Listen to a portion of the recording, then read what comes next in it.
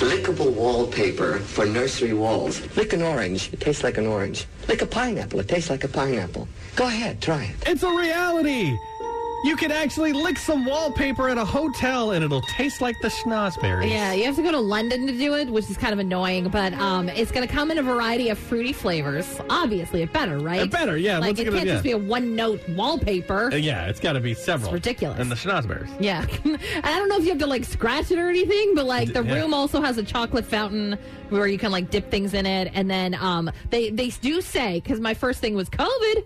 Yeah, like, right? What do you mean? We're all licking the same wallpaper? They say they change it in between guests, which seems wasteful. Yeah, so if you want to try the wallpaper, just hang out in the trash can outside of the hotel because they're going to dump the red... like, you have to throw it away, right? So gross, You have to peel it down because you can't know where they licked. Like, yeah, I'm assuming you get like a little strip. Like, I doubt that they're going to deck the whole room out. You can go around licking all the walls. Yeah, well, that's what you do, and then they're going to throw it away anyway. So just lick as much as you want. So we talked about this. Yeah. And I said, did you know that I used to lick wallpaper as a kid? And apparently that made a lot of sense to you. But yeah.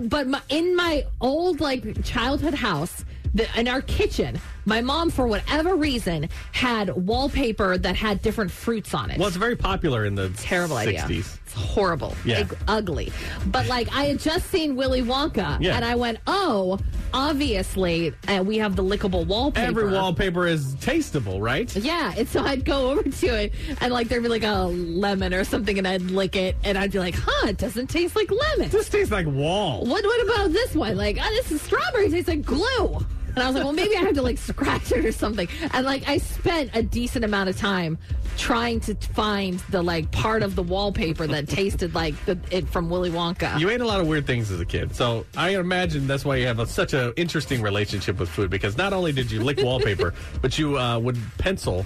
Oh, don't bring that your up. Crackers. What was it? You'd draw, like, you'd use your pencil and you'd write or scratch on the color. I know. Okay, this sounds really terrible, but, like, they're, the wheat thins, right? Yeah, wheat thins, yeah. For whatever reason, I would draw on it with pencil, and then I'd eat it. It's lead. It's lead. I look at it now, and I go, what the heck? Like, was I, like, a feral child? Did nobody notice I was walking around licking wallpaper and eating pencils?